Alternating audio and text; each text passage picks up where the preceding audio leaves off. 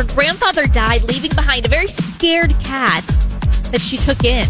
And eventually the cat warmed up to her, but she thought the transition could be easier if there was a service for that. So Angela decided to create a nonprofit that does exactly that. She facilitates adoptions of the pets of seniors who are terminally ill or about to enter a retirement home. And with Angela's help, the seniors are able to pick their best friend's new forever family and even still get updates on how they're doing after the adoption.